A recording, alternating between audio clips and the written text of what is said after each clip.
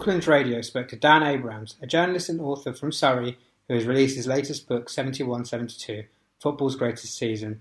In the book, Dan goes back through the annals to look at the 1971-72 season, where some of the world's best players were plying their trade across England. The likes of Best, Keegan, Charlton and Moore are names which are fondly remembered alongside the likes of Pelé, Cruyff, Beckenbauer and Eusebio. It wasn't just on the pitch where the British game was excelling, with Clough, Shankly and Allison fighting it out for one of the closest championship title races ever. Here's what Dan had to say about the book. Yeah, well, I've been in the print, as the common parlance is, for about 25 years. I've worked freelance and worked all over the place, regionals. I've worked for the Surrey Herald and the Informer Group as a cub reporter many years ago. I think I had hair then. And then worked at the Sunday Mirror for 10 years. Freelance around all over the place, really. Sun Online, News of the World, Guardian, stuff like that. And I currently ply my trade with the MOD and the Royal Air Force. I'm sort of deputy editor and part of a media and communications group, but I predominantly cover sport within the RAF and then the UK Armed Forces, which is the tri services together. Been all over the world with it, really, covering that, and covered news areas such as the drawdown of Afghanistan, Op Herrick in 2014 and stuff like that. Spent 6 weeks over there, so quite a varied career, really. Yeah. Okay. And whereabouts in Surrey are you based? I'm in Thorpe Village. Yeah. So you decided to write a book, obviously using your years of experience as a sort of sports journalist. Yeah. I mean, if you could tell me a bit about the book and why you decided to write about that particular season. Yeah, no problem. So it's technically my second book, because I had a ghost wrote a book in conjunction with a squadron leader in the RAF that dealt with rugby league in the military services. So I had a little bit of experience, and then I self-published some fiction titles and so on. But this, as a project, was 3 years solid work, really. I chose the season. I mean, I was probably too young to have lived the whole thing, as it were, so I've had to sort of paraphrase it through friends and the experience and research sort of thing. But I mean, as a season, the title of the book is 71-72, Football's Greatest Season, with a question mark. But to be honest, there doesn't need to be a question mark. It is football's greatest season. There is no question about it, in my opinion. I mean, it was the closest run championship, which was then, now they're called the Premier League. They were divisions then years ago. So it's the Championship First Division. Derby won by 1 point. You had Leeds, Liverpool and Man City following after that on 57. Derby had 58. And you had sort of heavyweights such as Brian. I mean, these people are still the heavyweights in the game, respect-wise. Brian Clough, Dom Revie, Bill Shankly, Malcolm Allinson. You had the season of the centenary FA Cup. So that when Derby won the league, they were the seventh winner in 7 seasons. 7 different winner in 7 seasons. The FA Cup was a centenary year, which Leeds beat Arsenal 1-0. They were the 10th different winner in 10 seasons. And then it wasn't just really the big clubs that struck me as interesting. It was all over the leagues. And you had some fantastic stories. There's a guy called Fred Davis, who was at Shrewsbury. He's a Shrewsbury Town ball boy. He was an old gentleman, 70 odd years old. Fred would use a coracle to row out across the 7 when the balls were kicked out by the Shrewsbury players from Gay Meadow to bring them back for 50p, and then the match would continue because they didn't have enough balls to let them sit in the water and play the game. This sort of stuff was continuous. There is thousands of these little pieces in the book. I mean, there's the Ronnie Radford rocket, the goal which saw Hereford equalise with Newcastle in the FA Cup, probably one of the most played goals apart from Jeff Hurst's goal in 1966. The voice to that was John Motson. It was John Motson's first big break. It was the season that basically gave John Motson to British football and television. George Best was still playing. The start of the Maverick players were there. People like Frank Worthington. Stan Bowles was just on the way up. There was the famous transfer that didn't happen with Frank Worthington in 1972 when he was supposed to sign for Liverpool. He was they took him into the medical and he had high blood pressure. Liverpool sent him away for a week in Magaluf and he came back with even higher blood pressure, so they didn't sign him. This stuff is is continuous. It's just every page is full of this, and all divisions. So it's not one for the big clubs or whatever. And there's a global side to it. I mean, there's a story of a guy called Aldo Poi, who scored what they call a palomita, which is a diving header for an Argentine club called Rosario Central. The goal was in the semi-final. It then went on, so Rosario won their first Argentine National Championship as a part of that goal. Poi said that the fans will remember this goal for the rest of their lives. They celebrate the goal every year. They reenact it on December the 19th, and they're so obsessed with Poi and the goal, they've moved Christmas Day. The fans of the club moved Christmas Day to celebrate it on July 28th, which is Aldo Poi's birthday. This sort of obsession and stuff is continuous in the book. It really is the greatest season of all, the greatest football season of all. So, Wow. I like being in a sweet shop. I really like being in a sweet shop if you're a football fan or a fan of that time, or you know. So. Yeah, I mean, it certainly sounds fascinating. Obviously, it was before my time, but just when you listed off some of the names, sort of like Clough, Shankly, Best, it's obviously a period of football where some of the best players and best managers were in the British game. Yeah. I mean, for you going back through that period and seeing and researching that season in particular, what sort of feelings did it give to you as a football fan? The charm of it all and the romance of it all, really. I mean, the players drank in pubs with the fans.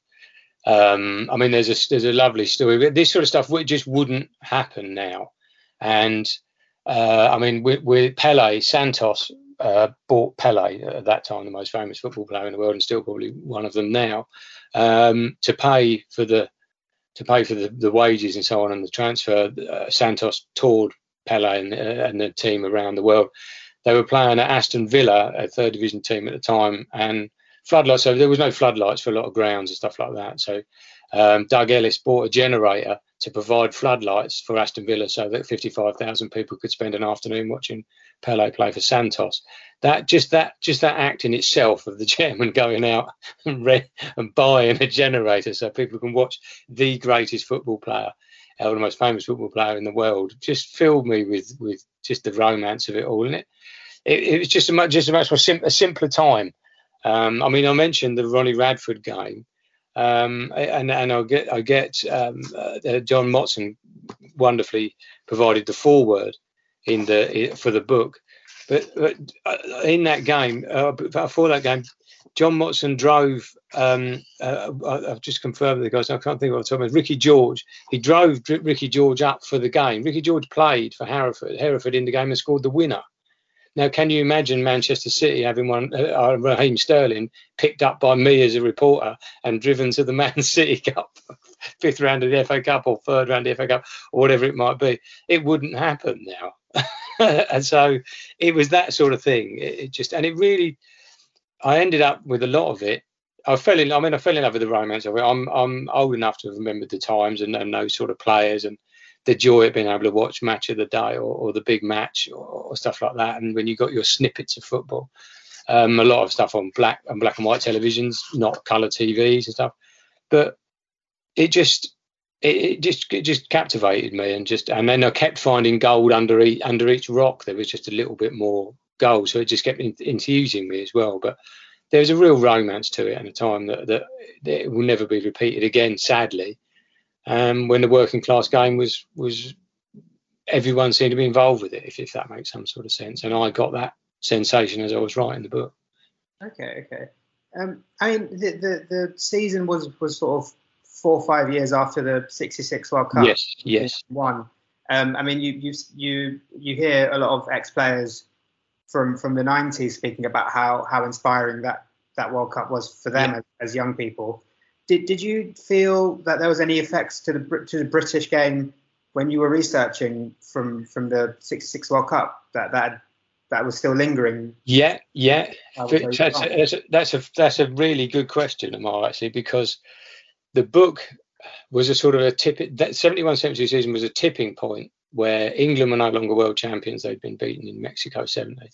But we were beaten by Germany.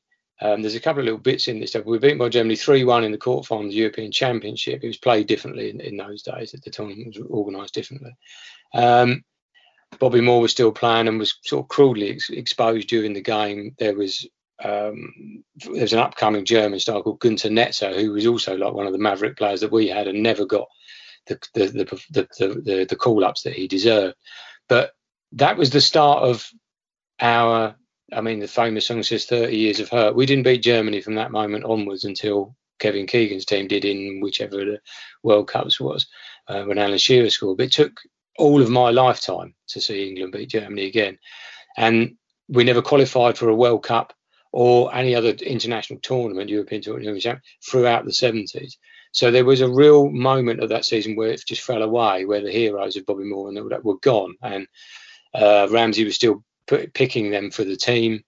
And then, it was the end of that era. And it was an era that was never to be repeated again until today, not this particular day, but this year, and in the last years under Gareth Southgate. And I found that there was a lot of issues that happened in the book, or that were clubs and things that happened in the book that were absolutely 100% relevant to today. The England point being one of those. I mean, we beat Germany in the European Championship this time round, and I think the whole nation held its breath for 90 minutes, especially when Sterling passed the ball to the Germans and they missed the goal, which should have been an equaliser. But there was a real relevance to that, a real time that was where that ended, that high watermark rolled back, shall we say?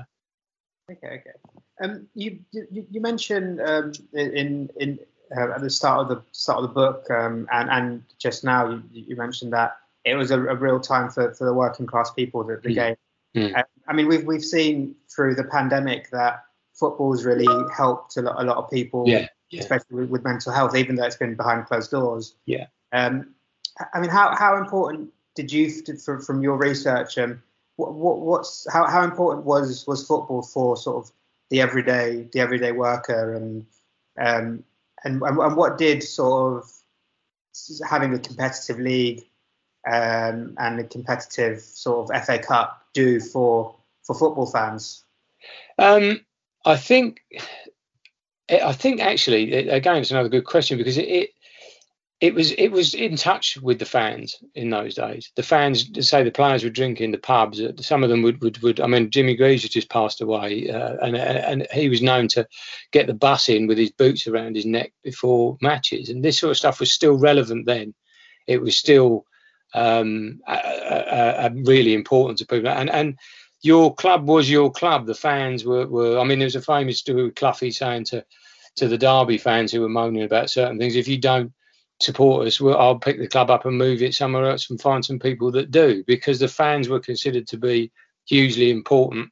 And because you had such small snippets, the television side of things and so on, you breathe. It was sort of breathed and taken in more.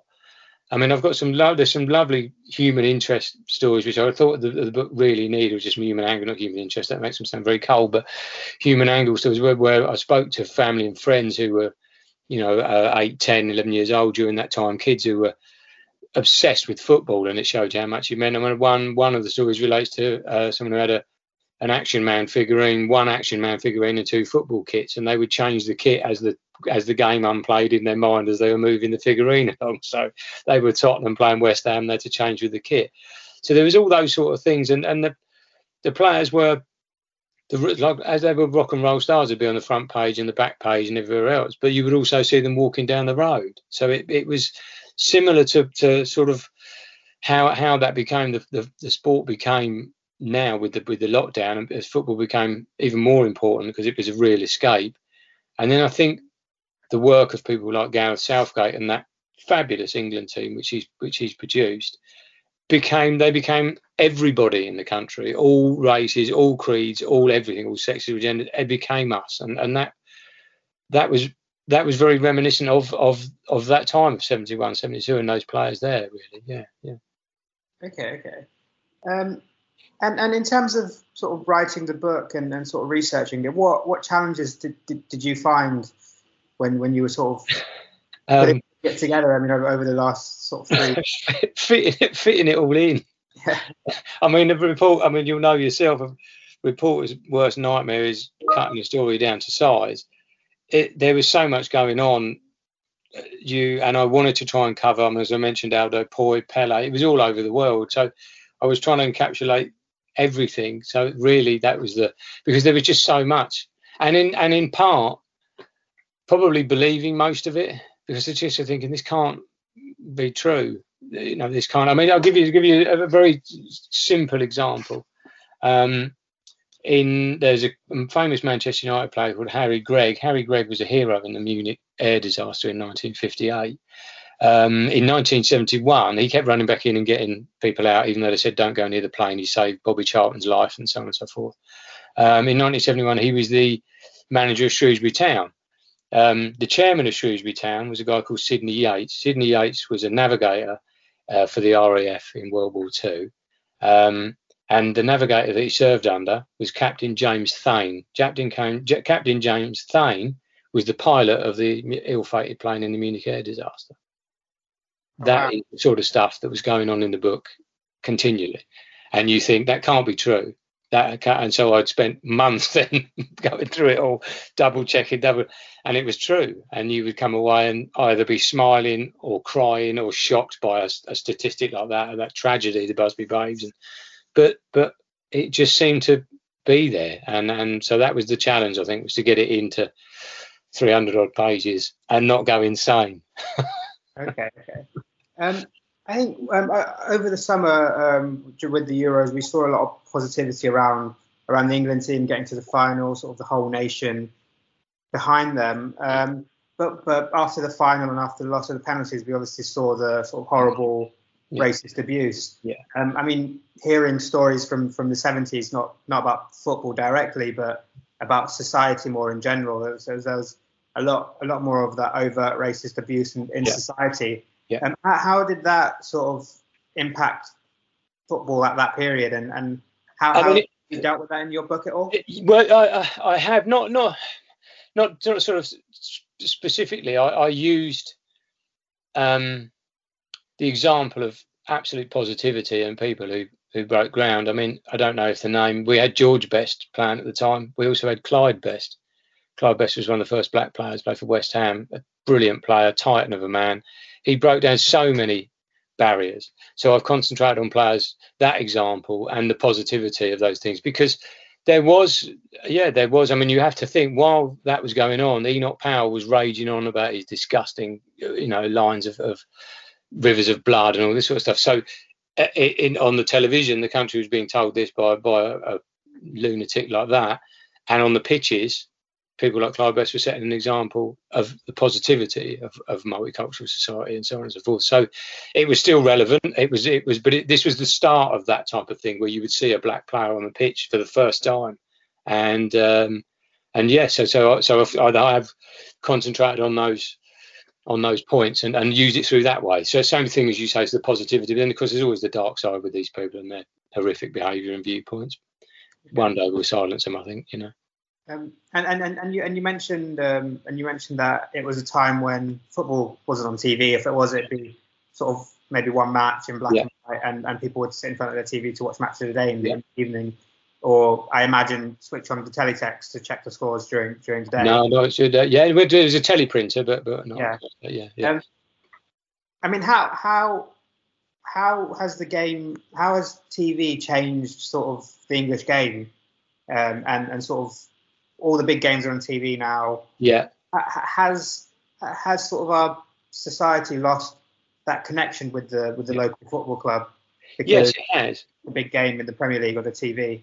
Yeah, it has. And I mean, even just on the smallest way, the propensity for shock results. I mean, in the 71-72 season, we had League Cup, FA Cup, Anglo-Italian Cup, the Watneys Cup. And in the Watneys Cup, Halifax beat Manchester United 2-1 in the third division. Halifax, that was that was a team that consisted of Dennis Law and George Best. So this wasn't they didn't just turn out a B team, which would now happen in the League Cup.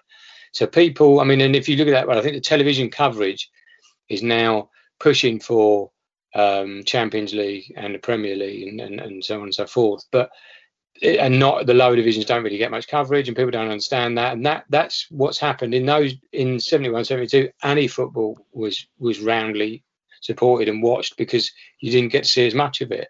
And I think people went to their local clubs as well as the bigger clubs. But I do believe that the mass coverage loses not only the competition because it funds the bigger clubs, which you'd say this was the closest season in history, and the last season that you would have so many teams battling for a championship title, get so close together, then it would generally be down to one or two, and Liverpool started to take a stronghold and stuff like that. That was 71, 72 was the last of those seasons before that sort of thing started to happen, and that was paid for by television in many ways. I suppose the best way I can describe it is in 71, 72, football was used to enhance television was used to enhance football. Nowadays, almost the football is almost a secondary thought. It's what television wants, and television dictates to the game. And also, people have lost the history, the memory of the game, because most people only think that football began when the Premier League started, rather than years before. So. Okay. Yeah. Yes. I also wanted to sort of touch on sort of what was happening on the pitch compared to now.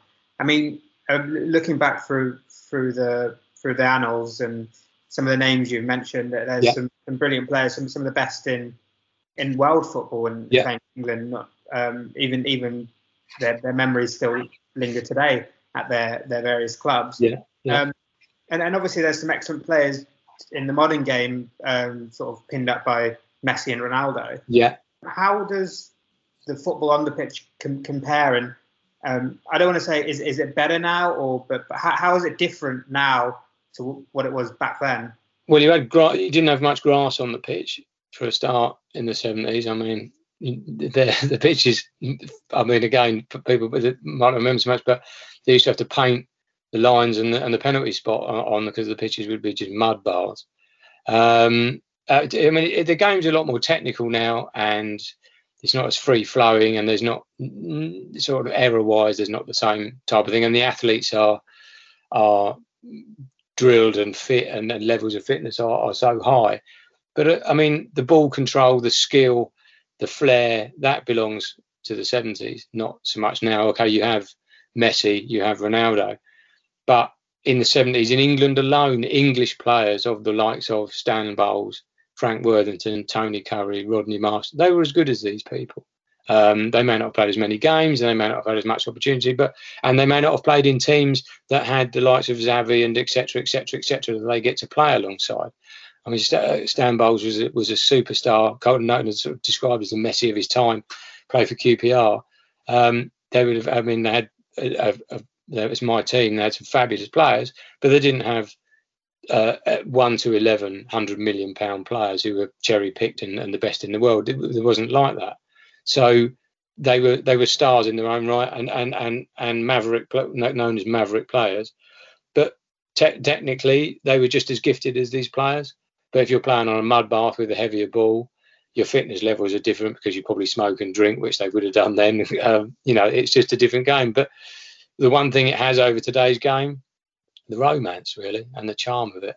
I mean, there's fabulous stories of players doing all sorts of things. I mean, Bobby, in the semi-final of the League Cup in this year, which Stoke went on to win in 71-72, Bobby Moore, England's captain, went in goal because they you only had one substitute, and they didn't want to substitute certain players and so on and so forth. And Clyde Best, who was supposed to be going goal, didn't go in goal. He went in goal, and the opposition goal at the other end was Gordon Banks. Bobby Moore saved a penalty, and Gordon Banks saved a penalty from Geoff Hurst. So it still goes back to 1966 and all that sort of stuff. But that's the difference. I can't imagine Messi going in goal now. Although saying that, he'll probably go and goal tomorrow night. But it's just the way things are. I think they've got 8 or something substitutes now. You had 1. So Bobby donned the glove. So that's the difference. It was a bit more realistic, I think, now. I think, or then, sorry, not now. Okay. And if you could just sort of tell our listeners when the book's out and where they can buy it. Be my pleasure, and thank you for the opportunity. So the book is out by Pitch Publishing. It's published by Pitch Publishing, which is their website, pitchpublishing.co.uk. It's available in Smiths, Waterstones, Tesco, Asda. I am sort of eyeing a little list down there. Amazon, it's doing very well on Amazon in pre-sales at the moment. It's in the top 20 most wanted football books. It's out on October the 18th. It's 71-72, football's greatest season with a question mark, but you can really take the question mark away because it is. That was Dan Abrams, a journalist and author from Surrey whose book 71-72, Football's Greatest Season, is out on 18th October. It's certainly a fascinating read and will surely be a hit. It will be available to buy from Amazon and other retailers from 18th of October.